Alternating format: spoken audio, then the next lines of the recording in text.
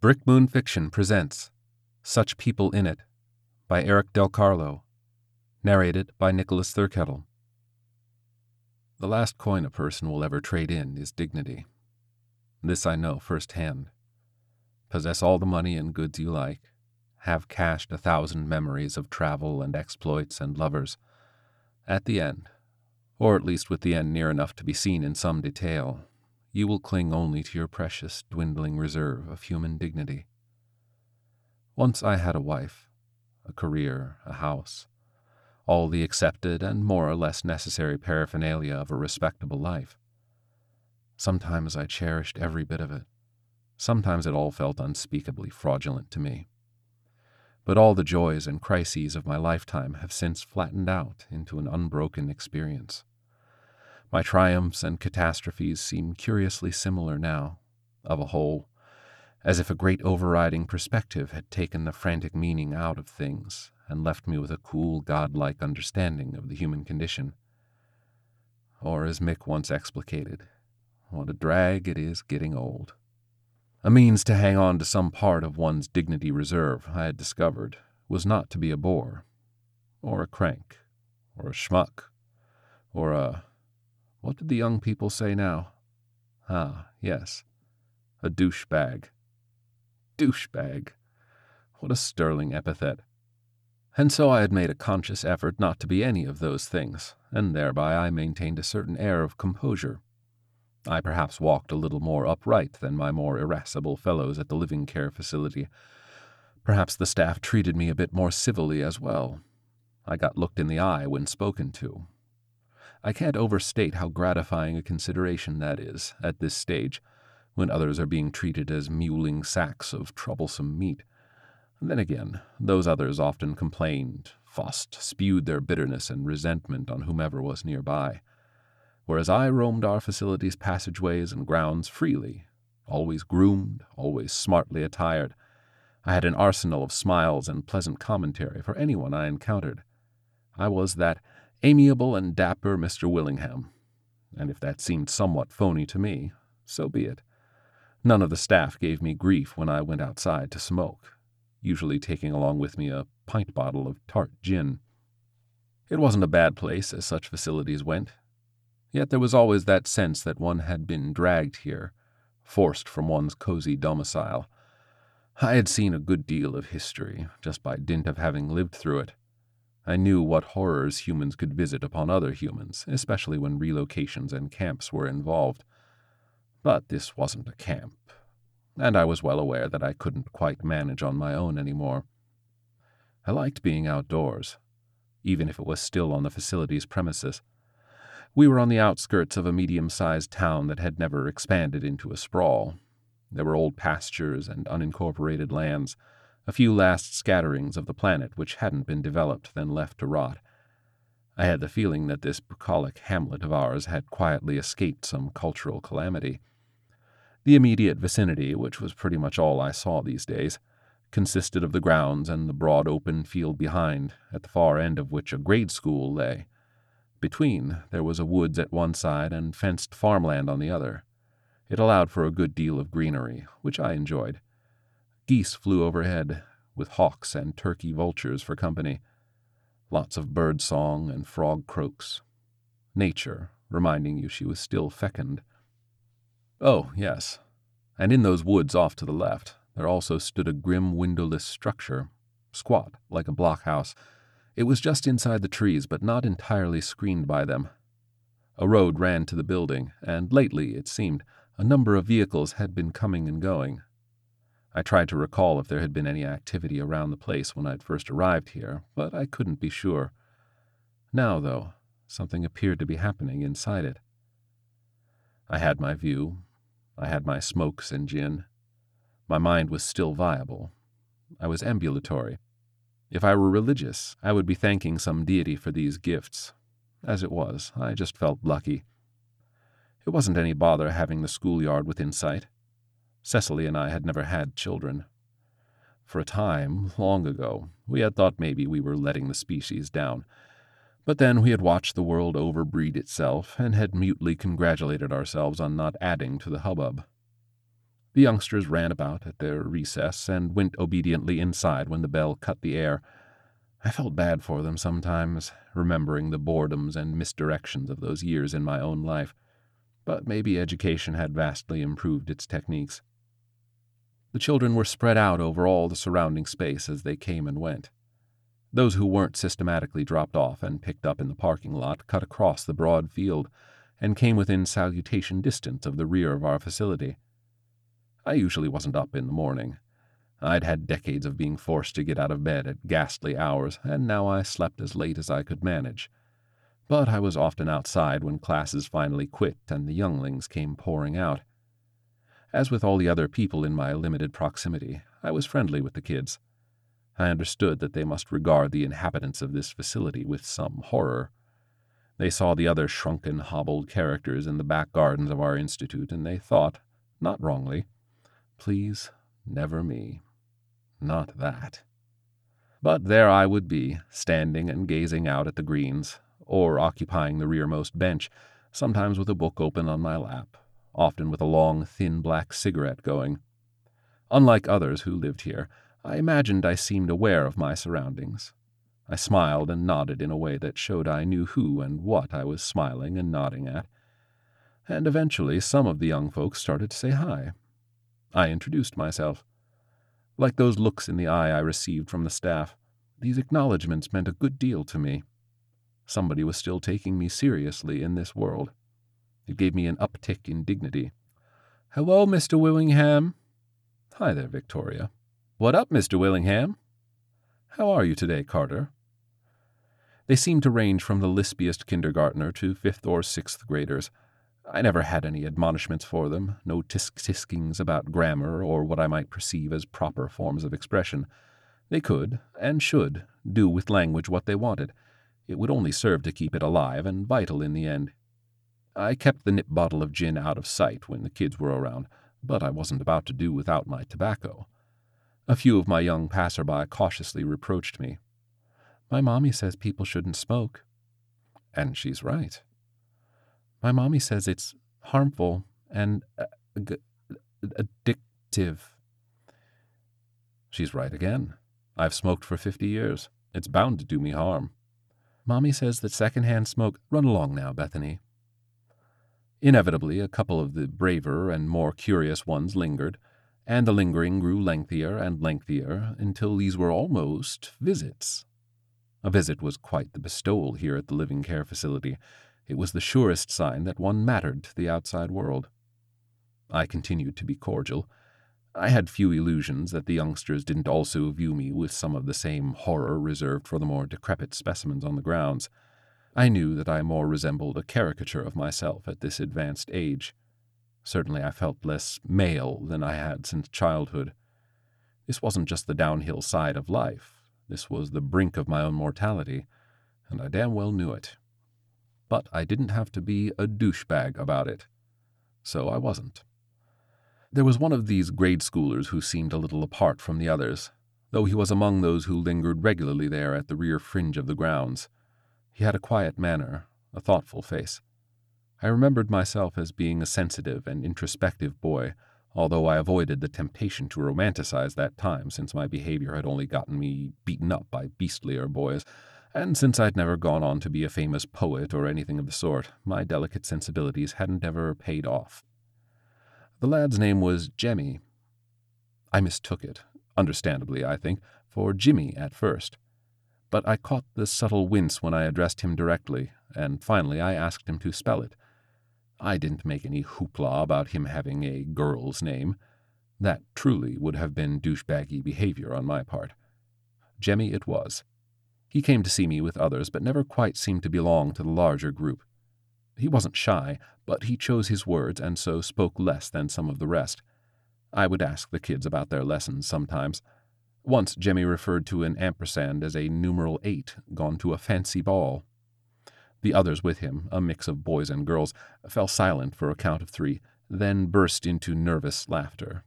I looked him in the eye and nodded. Vehicles continued to arrive at the squat building back behind the tree line. With every industrial truck and mud-spattered SUV which appeared, the sight somehow became more sinister to me. The anonymity of the edifice took on secretive overtones. Really, though, it was just a concrete stump of a structure, unimaginatively gray, lacking all architectural lines. Without any windows, there was no sense of the activity inside.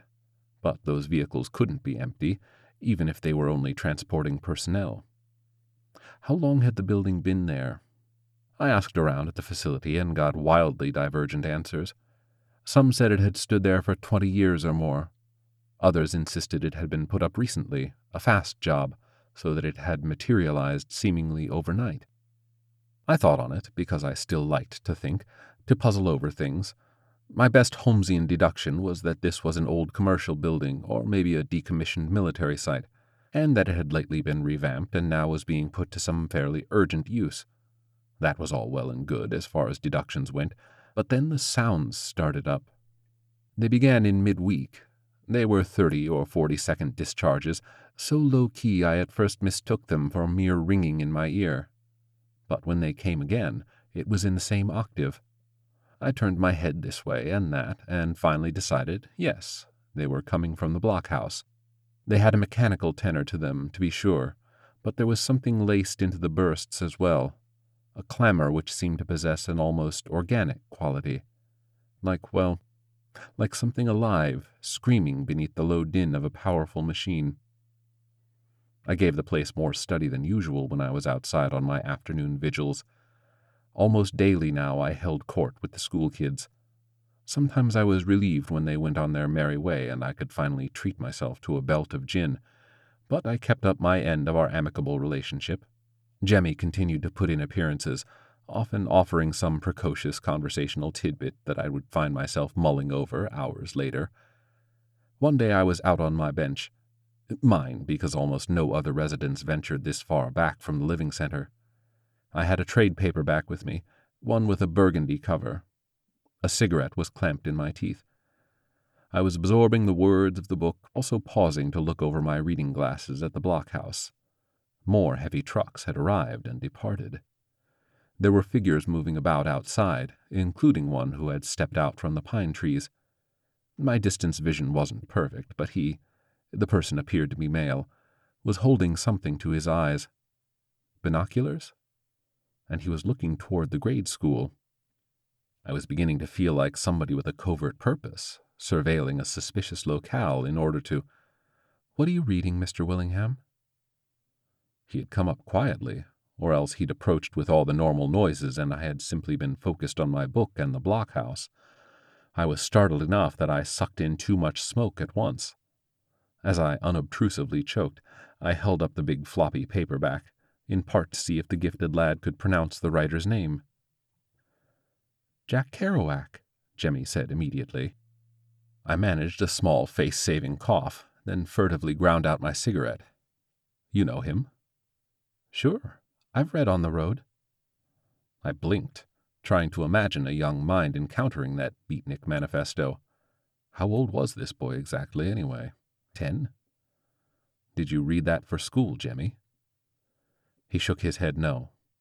He had a way of doing that with long, slow turns of his head, keeping his large eyes and his thoughtful face trained directly on yours.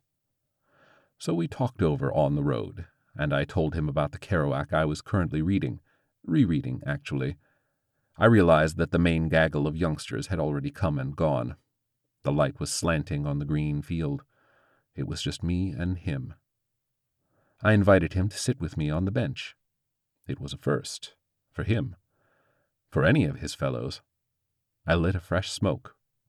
Then, because I felt a decided hankering, I took my pint from a coat pocket and had a long swallow of gin. He watched, without evident alarm. Getting my breath back after the welcome drink, I said, "What do you suppose goes on over there?" I indicated the windowless gray building. "The bunker?" he asked, no mistaking the capital B. "Why is it called that?" He was ragdoll thin, and when he shrugged, it pressed 2 rounded points of bone up against the fabric of his shirt. "Don't know. It's always had that name." Yes, but what was always to a 10-year-old?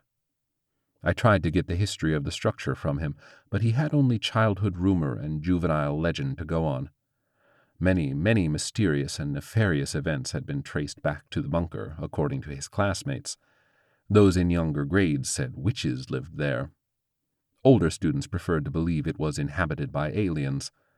The most convincing intelligence he seemed to possess was that the place had been locked up and dormant when he'd started coming to this school. 7 months ago, the road through the woods had been repaved, and after that the vehicles had started to come. Now all the kids were really afraid to go near it, and not just because the teachers had always said the site was out of bounds. The children had heard the strange noises, too. The new occupation of the building seemed menacing. "I've had the same feeling," I murmured. I wanted another hit of gin, but settled for lighting another thin black cigarette. Jemmy gave me his big, searching eyes. "What do you want to do about it?" he asked. It was a damn straightforward question. I gave it the moment of consideration it deserved. Then, half joking and half, well, not joking, I said, "Tell you what, Jemmy, go home and think of some theories. Tomorrow, at this same time, we'll see if we can't puzzle the thing out some. Okay?" I was up earlier than usual the next day, feeling a buzzing restlessness. I realized after a bit that it was a sense of engagement. After I had become a retiree, when Cecily was still alive, she had made certain I didn't fall into ruts of inactivity. It was okay to sloth about now and then, but she wouldn't let me become grotesquely inactive, either physically or intellectually. Cecily was a wise woman, and the dearest confederate I've ever had. Before noon, while the school day was still underway at the far end of the field, I found myself venturing out. The staff were used to my little sojourns at the rear of the gardens. Today I slipped past the perimeter, technically breaking the house rules by going off the grounds. I walked out onto the grass, resplendent in the sunshine, feeling the simple reassurance of firm earth beneath my feet. I didn't make for the bunker. A few vehicles were parked behind the building, but I'd seen none arrive today. The blank exterior walls continued to maddeningly hide any hint of activity within. I strolled farther out toward the middle of the field. It brought me nearer the bunker without giving away the fact that I was spying on it. Some part of me recognized the essential childishness of my endeavor. I was practically buying into Jemmy's classmates' outlandish gossip about the site. Yet nobody at the living care facility knew what was happening there. Those people in the bunker were our neighbors, yet no word, nothing, had gotten out. Nor was there anything in the local press. This morning I'd gone back through the newspapers, which one of my fellow residents helpfully hoards. No word there about any new industrial ventures in town that might account for all this. At midfield I stopped. Not for the first time it occurred to me that this could be mowed to be made into a football/soccer field, but the school property I'd learned ended at the periphery of playground. Seemed a waste, even if the unspoiled view was nice for the downhillers in the home, like myself. Personally, I would have made the sacrifice. For the kids. Suddenly I was aware of movement, over toward the bunker. A figure had stepped out through the screening pines and was striding, with some purpose, toward me. Instincts that felt long unused nonetheless sprang to vibrant readiness. My backbone stiffened, lifting me several inches. I turned and set myself into a knees-bent stance. I curled my right hand into a fist that felt about as weighty as a taxidermied sparrow. But I could reach my gin bottle with my other hand. The bottle was glass. It could do a skull some damage if I brought it down hard enough. That same part of me from earlier knew this was more childlike fantasy. But as the figure approached, making straight for me, no mistaking, I reassessed that notion. It was a man. A harried-looking man, one radiating an air of aggravation, even from several yards away. He said, "I see you with those children. Almost every day." I stood my ground. I had been halfway expecting something like this, I realized. Some parent who thought it suspicious that I interacted so often with the grade schoolers, or who was outraged that I committed the high crime of enjoying a cigarette in their presence. That last might have some justification to it. But this wasn't a schoolchild's parent, I felt sure. He had come from the bunker. Suddenly I thought I recognized him even. He was the one with the binoculars yesterday. "What's it to you?" I said. The tough guy phrase felt vaguely ludicrous. He had halted. He was glaring at me, but strangely, without overt hostility. His appearance was disheveled, badly shaven, suit rumpled, tie askew. "You've talked with them," the man went on. "You must know them, know things about them." Now who was the creep, I wondered. I said, "I don't much care for your demeanor, young man." He wasn't young. He looked to be in his 40s. But an advantage of this age is that you can call just about anyone young and make it sound like a bit of an insult if you do it right. He blinked. He seemed to grow suddenly aware of his appearance and deportment. Straightening his blue and yellow striped tie, he said, "I'm sorry. My name is Stromberg. Dr. Kane Stromberg." "John Willingham." He gave me a respectful nod. "Mr. Willingham, I could use your help. Your advisement. It means letting you in on a fantastical secret, one so classified that the government would be in its rights to have me executed just for attempting to bring you in on it. But in a very short amount of time, none of that is going to matter." He puffed out his stubbly cheeks. Then he looked me in the eye. "Are you interested in saving the world?" he asked me. 10 minutes later, I was inside the bunker. Just like that. Well, there were complications, or at least security measures, to contend with. The door into the structure was a huge steel affair, and Dr. Stromberg had to put his eyes to a recessed scanner to gain access. But he took me in, and we waved off anyone who seemed perturbed by my presence in what I took to be the sanctum sanctorum. There were a number of personnel, all in various stages of haggard exasperation, much like Stromberg himself. This, then, was an overworked group, operating under great stress. They were also, from the look of the inordinately advanced equipment inside the bunker, professionals, technicians and scientists and engineers. The blockhouse's interior was utterly dominated by a looming complex contraption, a gizmo so far beyond my comprehension it might as well have sprung from the pages of science fiction. It was a mass of struts and panels and lights and cables, and somewhere in the midst lay what looked like an empty astronaut's couch. The personnel were fluttering all about the massive device. Since I'd been vouched for by Stromberg, they now ignored me. The harried men and women appeared to be checking and rechecking every possible coupling and component, a mammoth and seemingly unending chore. I stood with Stromberg beneath the thing. "Cover your ears," he said. Nonplussed, I did. Just in time. The sounds came.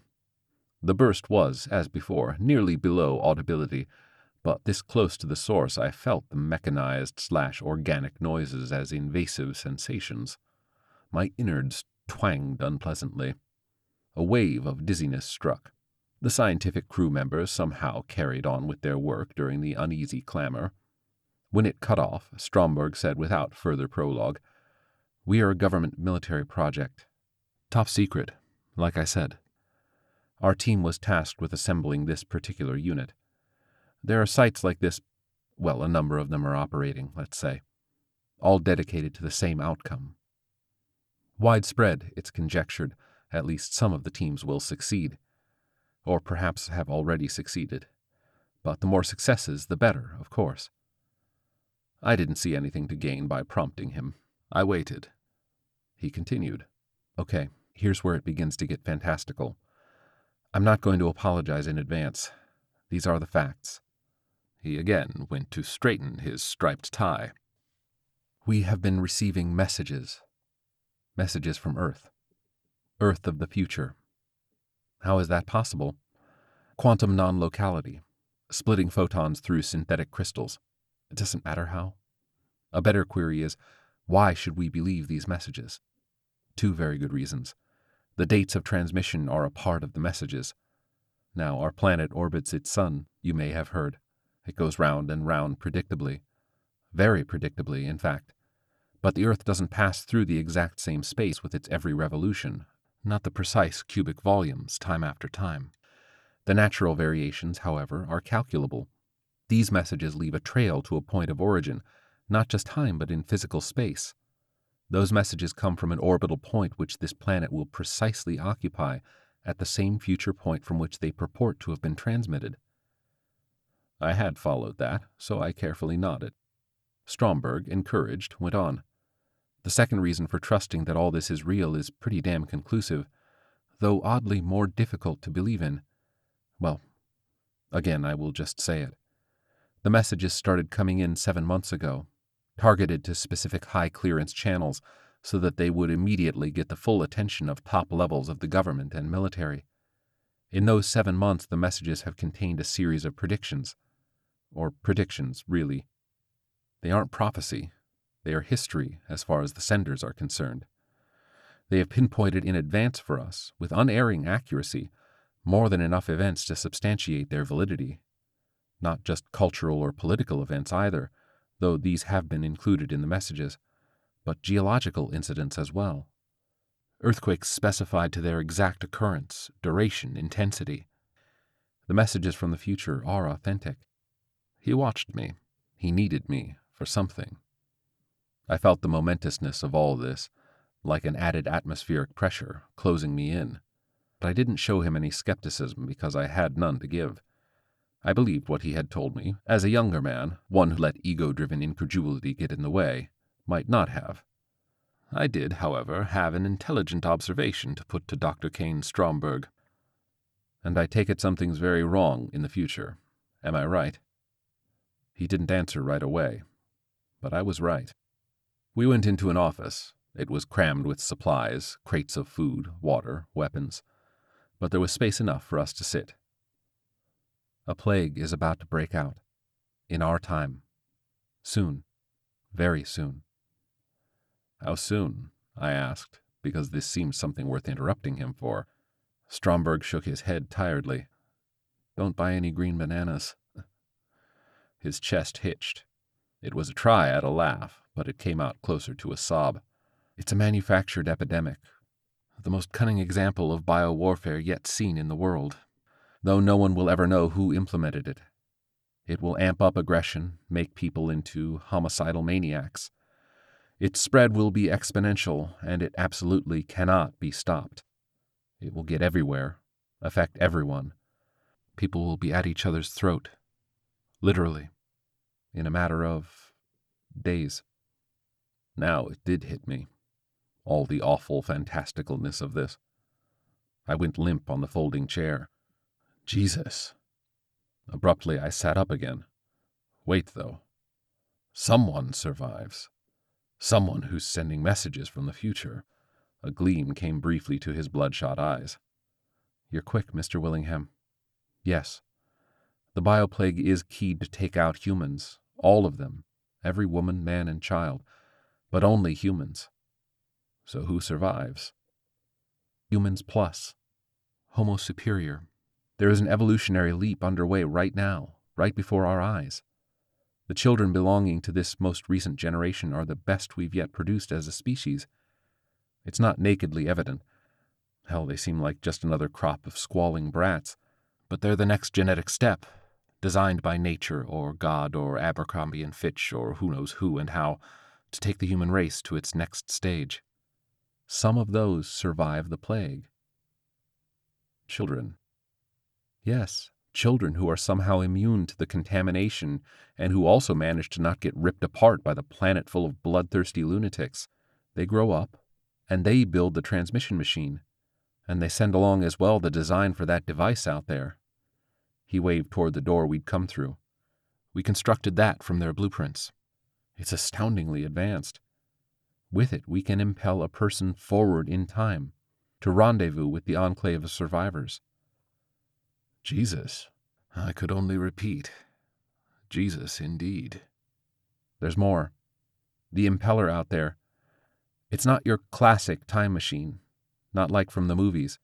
It can break down a person's structural essence, decode him or her to the very last genetic decimal, if you will, and shoot the results forward where the machine's counterpart, we're told, can reassemble that veritable glut of information into a living being.